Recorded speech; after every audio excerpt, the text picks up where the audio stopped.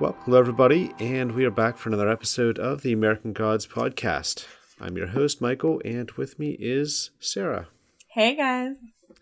So, Sarah is feeling a little under the weather, unfortunately. I had it last week, and she had it this week, so it's like a virus. Like, literally, it travels through the computer, and it got her sick.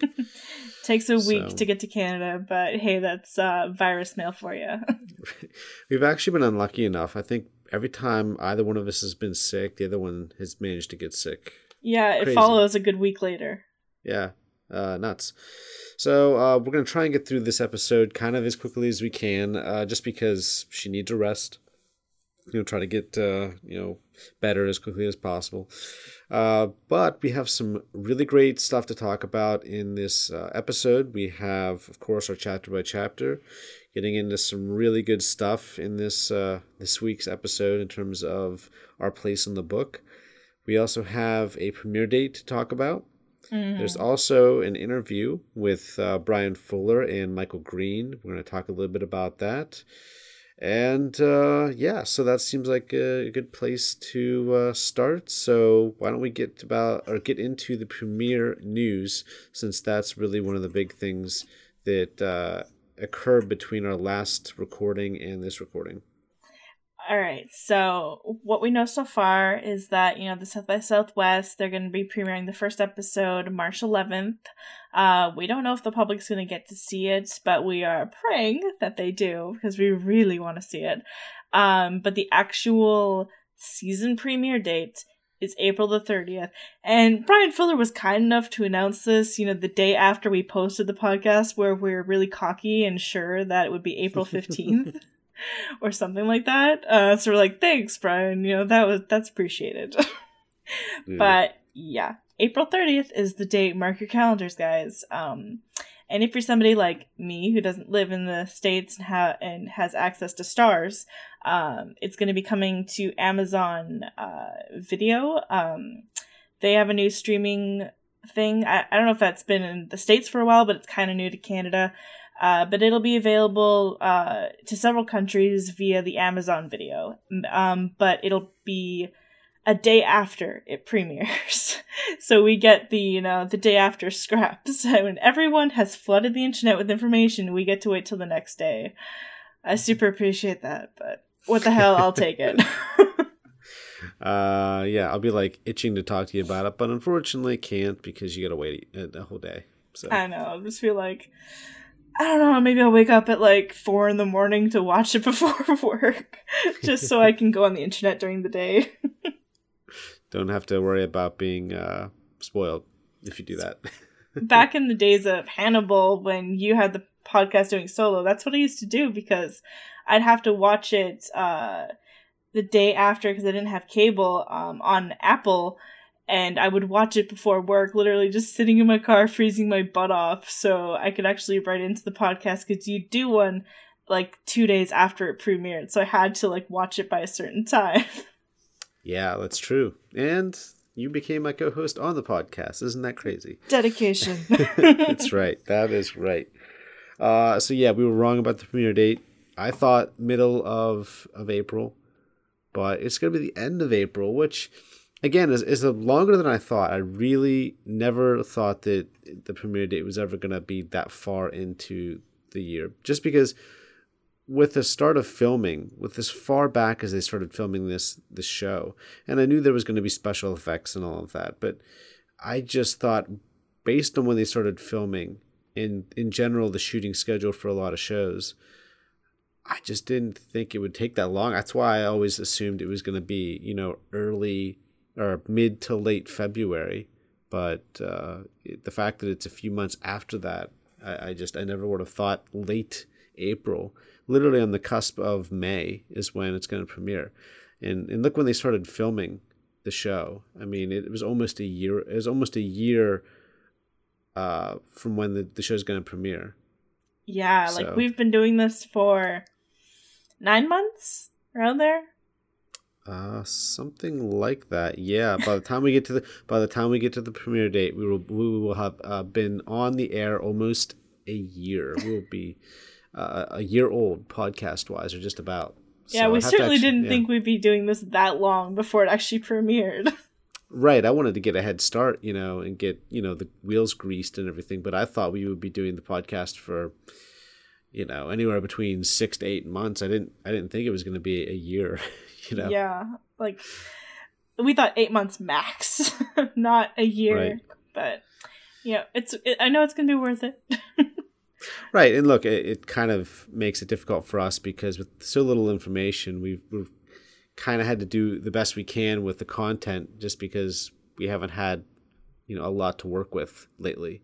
So it's been just kind of getting something out, doing the chapter by chapter, doing actor profiles, and now we're doing profiles of the gods, which don't have one this week just because we have chapter by chapter to talk about, the premiere date to talk about, and we have this interview to talk about. So we're going to push the Easter profile to next week.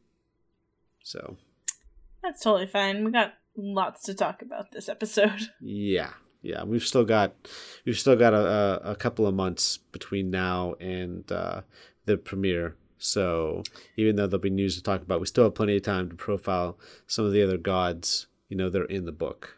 Yeah, 2 In months. wow, yeah. Exciting. Yeah. So yeah, the premiere date was April 30th. That's just so crazy to me. But I'm glad that we got a premiere date finally.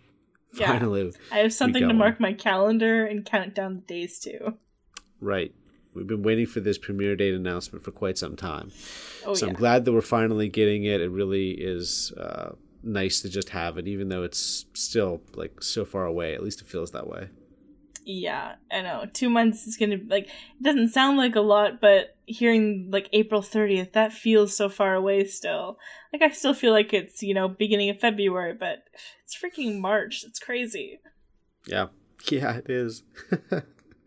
All right, so let's. Is there anything else we can probably, any other news? I think the interview is probably the next thing up here, just because this literally came out a couple of hours ago. So this was kind of last minute that we spotted this before we started recording. Well, news, all godlings, you should send Michael some happy birthday wishes because he's got a birthday coming up. Yeah, it's my birthday. He's not thrilled about it, but you should definitely send him birthday tweets. Yeah, please do. I guess I guess. Well, the thing is, it's funny when you're a teenager or even when you're in your early 20s, birthdays are awesome because you're still really, really young, and the milestones have importance. Like turning 21 or even turning 25 whenever your insurance goes down, which that's like it's like the last great milestone you have, and then after that, it's like you don't want to see more birthdays because then you start getting into your later 20s, which means that your 30s are very nearly there, and then you're in your 30s, and then you're in your mid 30s. Like I'll be turning 35, so which just blows my mind. It blows my mind. I felt really old. My company that I work for started introducing RRSPs, and so I opened up my first one, and I felt really old talking about like my retirement, and you should give thought to making a will when you have a kid, and just like, God, I can't even listen to this. It's depressing. It is. Like I don't want to think about that. Yep. Yeah.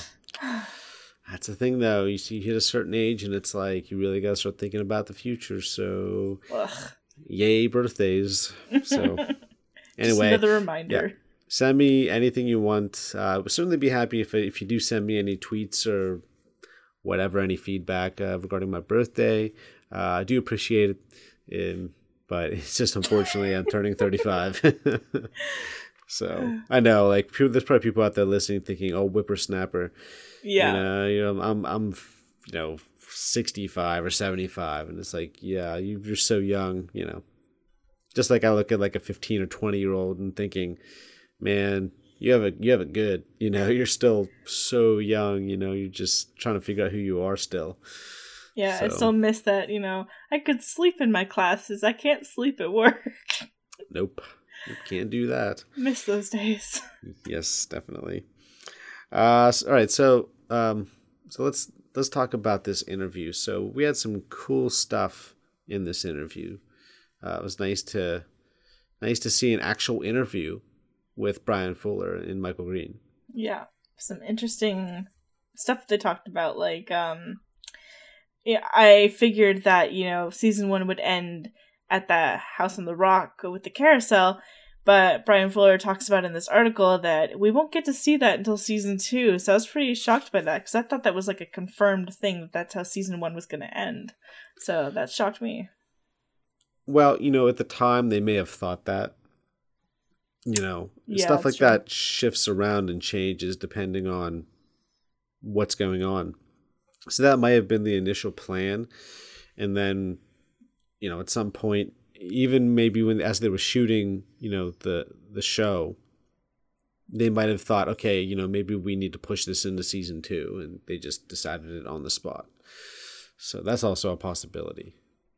Yeah, very true.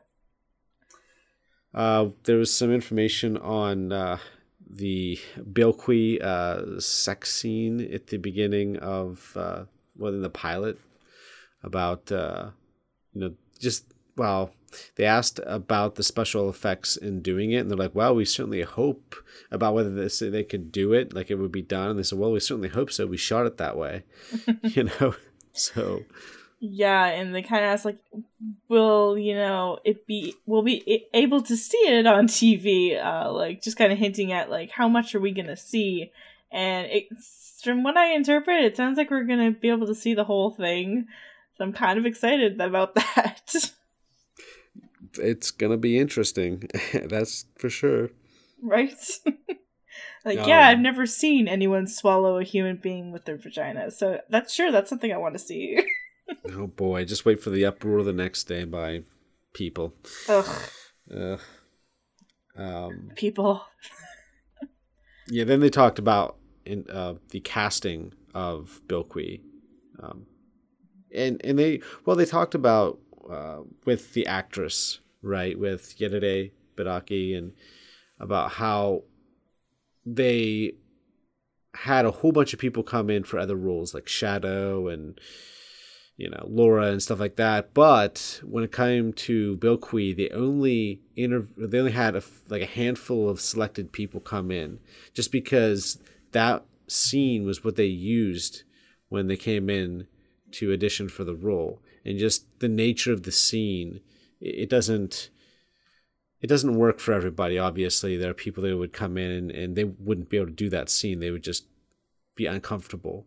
So they had to select just a handful of people who had no problem with the material and the content, and in that process, they obviously had Yetide come in, and she must have done a great job, and they picked her for the role. But it's kind of interesting that the subject matter, being what it is, forced them to only have a much smaller pool of actresses to select from. Yeah, and I think they picked the absolutely right person. I mean, she looks the part. I mean, she looks like she can do a great job, and I can definitely see her swallowing a person up. Oh yeah, yeah. I could see her be like, is that a compliment? Well, we'll see how the scene goes. She probably, if she does it well, which I'm sure she did, she will get compliments for it. Let's see. They also talked about the song cues for the show. Now in the book, there are songs that play. One is Iko Iko by the Beatles, and songs by like Patsy Cline. And they asked, the interview asked Brian Fuller and Michael Green about those songs being in the show. They're going to be able to afford getting those songs because they're pretty high profile, songs and bands that played them, or at least singers. And they said that they had a list with their musical supervisor, and it's likely that those are going to be in the show. Yeah, and if not like the songs, then covers of them. Yeah, certainly. That's yeah, that's something they could afford. If they can't afford the actual artist, then a well done cover can be just as effective. Exactly. And do you want to take the Lucy question, since it involves Gillian Anderson? Yeah, it's basically something we know, but it's just reiterating that, yes, we're going to have that infamous scene of, Gillian Anderson's going to be Lucille Ball in the TV screen, and we're going to get that iconic line of her asking Shadow, do you want to see Lucy's tits? And we're going to get that iconic moment that we're all really want to see Gillian Anderson say those words.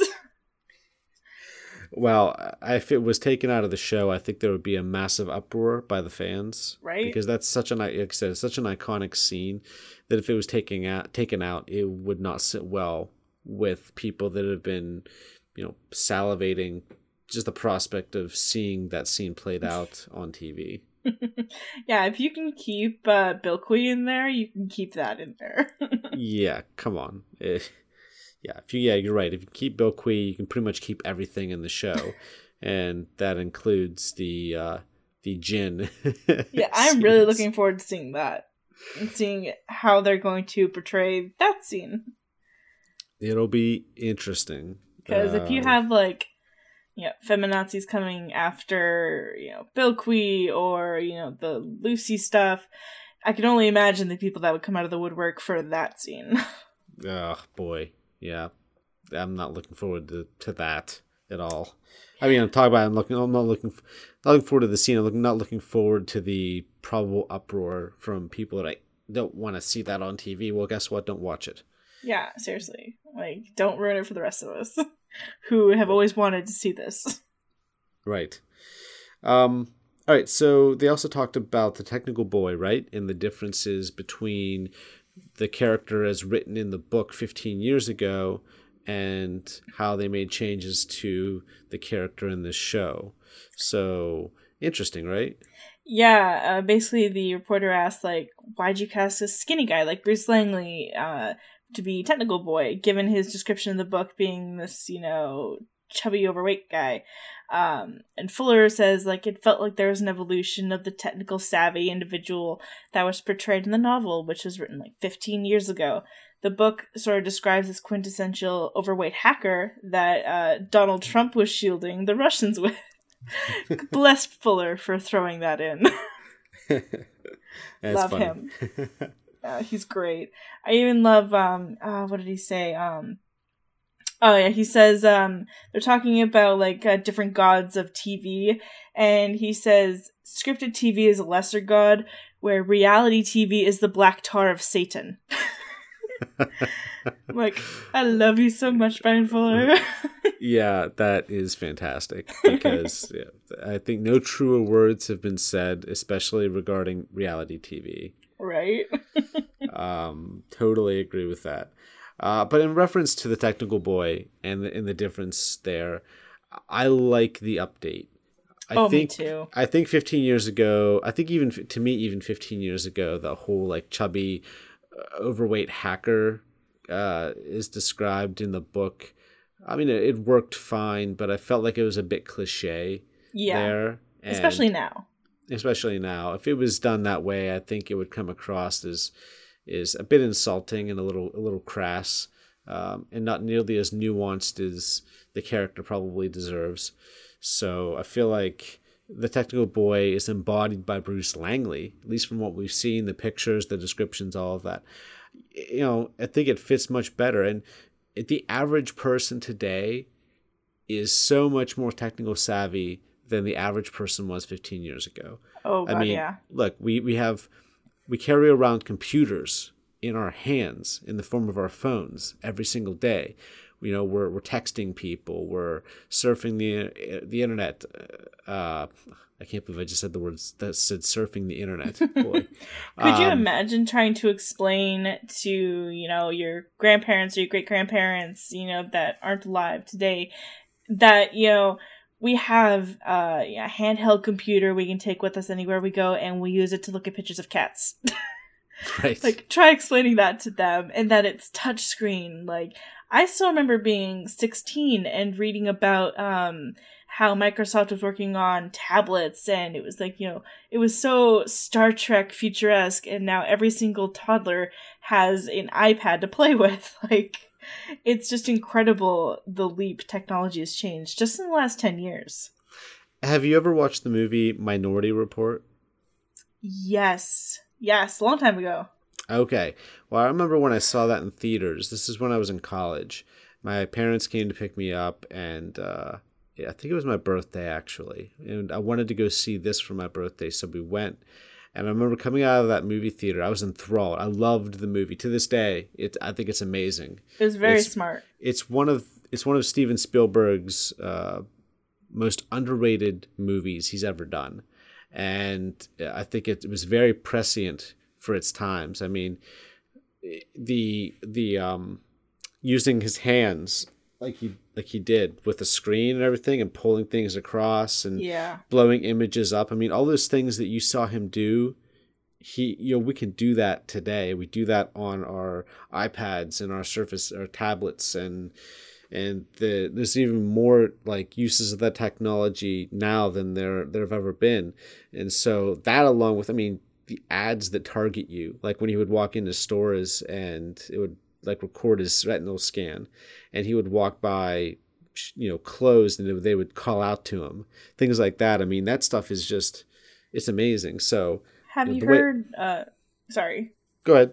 Have you heard about the Amazon store that Amazon's trying to produce, where you can literally go into a store, a grocery store, it's run by Amazon, pick out your items, and literally walk out with them. It charges your credit card. You don't need to go through a cashier, nothing. You just take food and go, and it charges it through your phone. You don't even have to scan it. Nope. I think it's amazing. Oh, that's crazy to me. Like, no more, like, kind of sad that no more cashier jobs, but it's a shitty job anyway. But just to be able that your phone would know, like, oh, that blows my mind. Yeah, it's pretty amazing. Drone deliveries. Yeah, that's crazy. It's like, I know there's talk about, I know they did they've already done same day delivery, drone deliveries. But I mean, even they're getting to the point where they want some, depending on how far away you live from the warehouse, you could actually have your stuff on your doorstep within as little as 2 hours from when you ordered it. That's just crazy. I've also heard like Amazon, working for having their drones work for restaurants and delivery. No more having people to drive your food to you. Just drones will take your food to you. It's amazing. It's crazy, scary, but crazy. Yeah, really scary. You better not be doing anything illegal this day and age, because my God, there are eyes everywhere. Yeah. But anyway, the whole technical boy thing, and that's what we were talking about, was the whole change here. Just like we're all much more aware of technology and what it's capable of now than ever before. And so I think the idea of the technical boy being more of almost like an every man, look to him, as opposed to being the cliched hacker, overweight hacker that they portrayed in the book. This, technical boy, Bruce Langley, looks, I mean, I don't know that he looks like anybody. It could be anybody, like an everyman, but he kind of is. It feels like he embodies a combination of so many different characteristics. He's a bit flamboyant, but he also seems like he's, a skinny, tall, white guy instead of just being like a fat, guy with glasses and pimples. Yeah, like he's just like, he seems like your typical privileged white guy who looks like he has daddy's money to ride on and get all the technology he wants. Right. Yep. Exactly. Yeah, definitely. Let's see. I think that's pretty much it. They did talk a little bit about Hannibal, possibility of bringing that back. I know it doesn't really apply to American Gods, but it was nice to see a question regarding Hannibal and the possibility of that being brought back after August, which is when the rights that are currently held by Amazon for airing the show run out. So, which, yeah. like, I mean, if they're gonna host American Gods, why not host Hannibal? Like, come on, Amazon, get it together. And they may do that. That when the rights run out, they may come back to the table with a new offer. So it might just be one of those waiting games, and then once that's over, they may be able to reach some kind of agreement. Especially if American Gods ends up being huge, if it ends up being like a really big deal, it's going to raise the profile of Brian Fuller, obviously, and Amazon might be willing to re-listen to the possibility of bringing American Gods on board, or not American Gods, Hannibal on board, and that'd be great. But also, if this is a big hit, it also might make Netflix ponder the idea of actually bringing Hannibal back. So yeah, which they should. Yeah. Anybody needs to pick this up because we need it to come back. Yes, we do. It's such a great show, and I want to do more. I want to do more with it. I know, there's no TV show I wanted to come back more than Hannibal. Right. It's so great. Okay. So I think that was pretty much it for that interview, which is pretty awesome. It's the first interview we've seen with Brian Fuller and Michael Green in quite some time. So it was great to get the information that we got from that. And I think as we get closer to South by Southwest and after South by Southwest, like I said, at some point the floodgates are going to open up and we're going to start getting a lot of stuff. I think this interview is the start of things to come. So yeah, I think so too. All right, so I guess we'll move into our last segment for the episode, and that will be the chapter by chapter. So we'll recap the chapter by chapter, and we'll talk about what we thought about it. Bless you. Sorry about that. It's all good. Yeah. All right. So this is chapter 18. Yes, and we're so close to the end. Like I think it's just one chapter after this, or two, maybe two. Yeah, there's a couple chapters there. There's a little more. It's crazy. We're so close. So this was a big chapter. There's a lot in this chapter. It was a long chapter. There's just so much that goes on here, just because, boy, it's reaching the climax of the story. If not, it is literally the climax of the story, actually. So a lot goes on here, a lot plays out, and yeah. So let's start with you. You're gonna take the first half of the chapter. I'm gonna take the second half. So I guess you can start. All right. So the chapter begins with with the gods on the battlefield, and they're arguing over whether or not now's the right time to attack, or whether they should wait for the clouds to part and for better weather or different circumstances, or if they should wait to see who else is joining, yada yada yada. But the vote wins to attack now, and so that's what they do. But in the void, darkness, non-existence, this is where Shadow is right now, and he has someone calling out to him in the darkness, and it's Whiskey Jack talking to him. And he gets kind of pulled into this existence that's neither the void nor reality. He gets pulled into Whiskey Jack's world and is talking to him, and they talk about the gods and how Whiskey Jack's a culture hero, and how it's not a war, it's a 2-man con, and it's just going to be bloodshed. And the wheels are turning in Shadow's head. So they're drinking a couple beers, and eventually Shadow returns, or Whiskey Jack just leaves him in the darkness, and Shadow just starts becoming overcome with pain. The chapter cuts over to Easter, with the Hawkhead Man, and they're cutting Shadow's body down from the great big great tree. Horus flies up in his hawk form, and his own powers part the clouds and make them dissipate so that the sun can start to beat down on Shadow. And Easter, she performs a little CPR / kiss onto Shadow, and he's brought back. And he's not really pleased about it. His first words are, "You dare to bring me back? Like, how could you? Why would you do this?" And he's pretty pissed off. But to him, he can't tell if it's been a day or a million years. Like, in the void, he has no sense of time, no sense of body, no sense of anything. He can't feel anything. So all the senses and his vision and perception of reality is coming back to him, and he's adjusting. Back on the battlefield, the gods are making their way up the hill, and there's a sniper up there, and he's taking shots and killing off a few of them as they make their way up. And Laura, she and Mr. Town are traveling to the house on the rock, of course. He's got the stick in the back. And Town is just head over heels in love with Laura. I mean, madly in love. She gives good conversation, leads him on, and she has this, flirtatious embodiment that's just so Laura. He's just, like, smitten, completely smitten by her. He thinks she's the one. And they park at the house on the rock, and she asks him if he wants to know what happened to his friends, Woody and Stony, which every time I hear their names, just like, Mr. Wood, Mr. Stone, you kidding me? But then she shows him exactly what happened to his friends.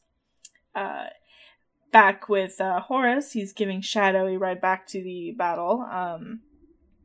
Shadow's talking to Easter at first, and she doesn't believe that they're ever going to meet again. This is their last parting of ways. It makes you wonder if bringing him back took everything she had out of her. Or does she have to go into, hiding, recess back to gain her strength? Or is this it for her? Will she live on? It's kind of left open, like, how bad is she hurt from doing this? Back with Laura, she heads inside with the stick, leaving Town in the vehicle, in whatever state he's left at. And she finds, Loki / Mr. World, and he certainly wants the stick. He's telling her to give it over, trying to coax it away from her. And she's staying calm, she's smooth talking, she can see who he is. Like, not who he is, but, the con he's trying to play. And he ends up being this very big fly caught in the spider's trap. And she waits for this right moment, at the moment he's directly behind her, before she strikes. And I'll leave it over to you. Yeah. So, when she goes in to see him, he recognizes her because of the pictures that Shadow had in prison of her. Mm-hmm. So he's like, "Oh yeah, I know exactly who you are." And he asks about whether she should be more dead than she currently is. And that's when she reveals that she was given the water by those women in the farmhouse, and he's surprised because it's from Erd's well. But he also says, "Look, this is only temporary. They're basically just giving you a taste of the past." He wants the stick.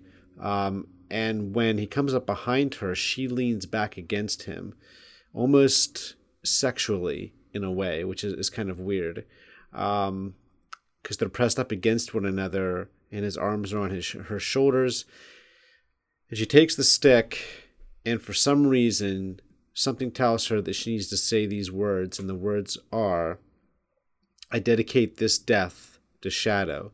And she takes the stick and she shoves it through her body and through Loki, or Mr. World, through his body, and he is totally stunned by it. He grabs a knife and stabs her with it, but the problem is she's already dead, so what's it gonna do? It doesn't mean anything to a corpse. So for him, it's mortal agony. For her, it's like, whatever. I've been through worse. So yeah, it doesn't matter. He calls her a bitch, and he pulls, like, well, first of all, they're stuck together, and she thinks this looks so undignified because they're literally like stuck together with this, this stick that's holding them like a centipede, like the human centipede in a way.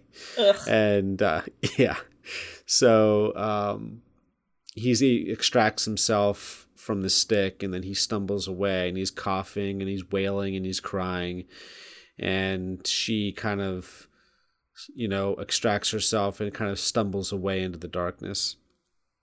So then, also, Shadow is riding on the back of a giant thunderbird through a rainstorm and a lightning storm. Mm-hmm. And he yells that this is the best time he's ever had in his life. It's like the best thing he's ever experienced. He's laughing, which is crazy because Shadow doesn't laugh. Yeah. But, so then Shadow lands and gets off the bird, and he walks up alongside a car that he recognizes, looks inside, and sees that it's Mr. Town.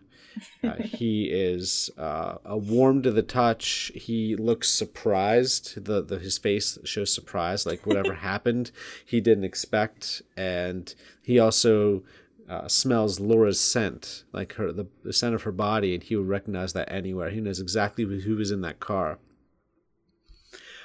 He hears someone call out to Odin from a distance, and he makes his way to the cave, goes inside, and he hears a voice, a disembodied voice, say to him, "You have never disappointed me, never once."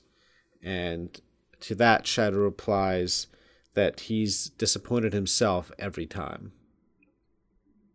The voice, of course, is Wednesday, or Odin, who of course is his father. He tells Shadow that Shadow was necessary in that he took everyone's attention away so that they didn't see the Khan that was right under their nose.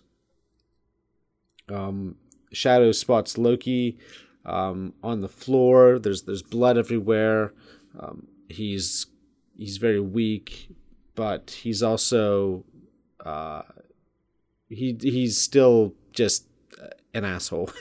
even though he's been impaled, and even though he's gonna die, he's still a dick. So Loki tells him that the spear has been thrown and that there's nothing he can do about it. It's basically all over. He may as well resign himself to the fact that this is going to happen. Shadow realizes that despite Loki and Odin appearing to be on opposite sides, like the cons that Wednesday told him about months earlier, all those cons that he really liked and enjoyed, and all the ones the Wednesday would tell him about in detail, this, of course, was a two-man con, and it always had been a two-man con. He tells Wednesday to show himself, and there's this giant roar, the wind, and he can kind of see a shape make itself a little more materialized, but still kind of translucent. So he tells himself to show himself. He does, and he proceeds to tell Shadow that he had to die for real, in that they were betraying both sides, both the old gods and the new gods, for their own survival, basically for their own selfish reasons. Odin, of course, feeds on death. Loki feeds on chaos. Mm-hmm. So this war kind of it works on both ends. Of course, it's a massive amount of chaos, which feeds Loki, and a lot of gods are going to die, and that's going to feed Wednesday. So Shadow sacrificing himself on the tree was particularly special, and it was special because, of course, Shadow is Wednesday's son. So that kind of familial sacrifice strengthened Wednesday and Loki quite a bit. Wednesday also admitted to orchestrating Laura's death to ultimately set Shadow on the path that he needed to set him on, which ultimately led to that tree in that sacrifice. Shadow strolls the battlefield and tells the gods the real story. He basically talks about what is actually happening and why they are out there. And he tells them that this is a bad land for gods before telling them that this has been a two-man con, that the only people that are going to benefit from this all-out battle and all the death and that's happening is Wednesday and Loki, that Mr. World never existed, and that this has been a setup, and this has been going on. This plan has been put in for decades. Anywhere between 50 and 100 years ago, Loki and Wednesday realized what was happening and what the future held, and so they put this plan in motion. That this was always a rigged game, and that Loki and Wednesday will always be the winners in this game.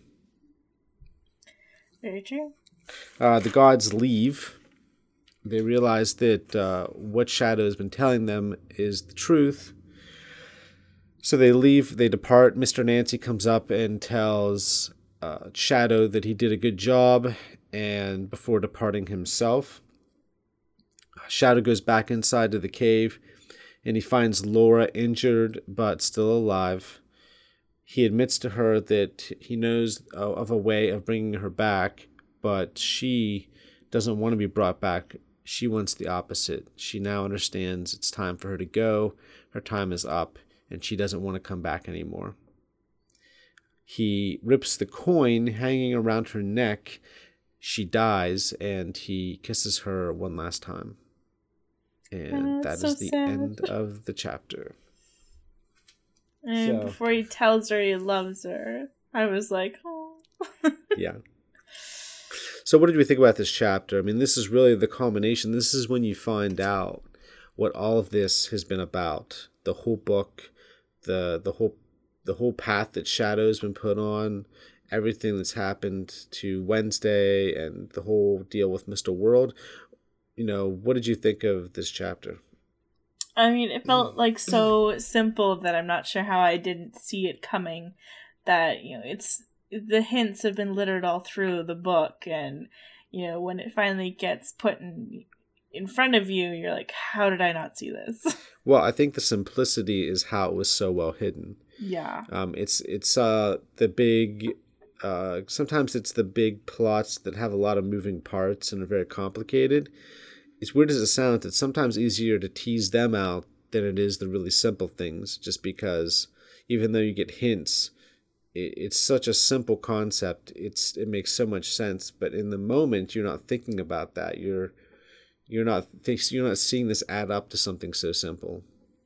Exactly. You're thinking of the big plan, you know, the war and all the gods, and you're not thinking about the two main gods. Yeah, I mean, what does this war mean? Who's going to benefit from this?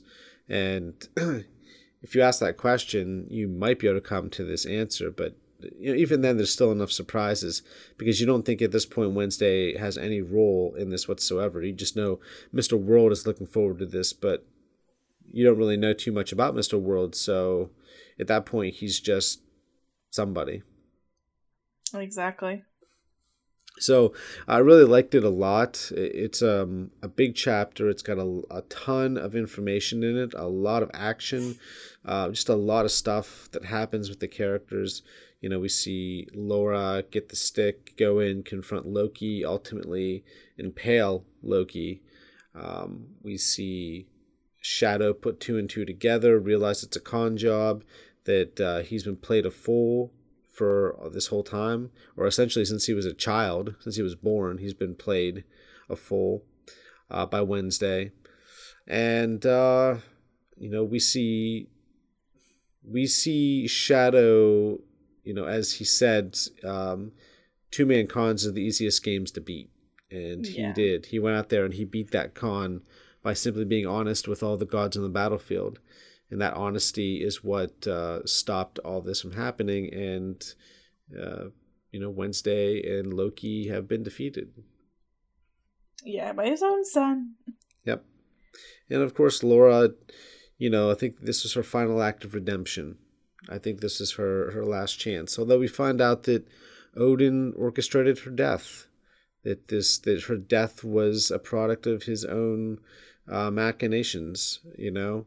Like, she was always going to die because she was a distraction in his mind. He needed Shadow to have nothing to lose. in order for this to work. Yeah, it makes you wonder if her affair with Robbie was her own choosing, or if it was, implanted into her mind, something like that, some god trickery. It's possible.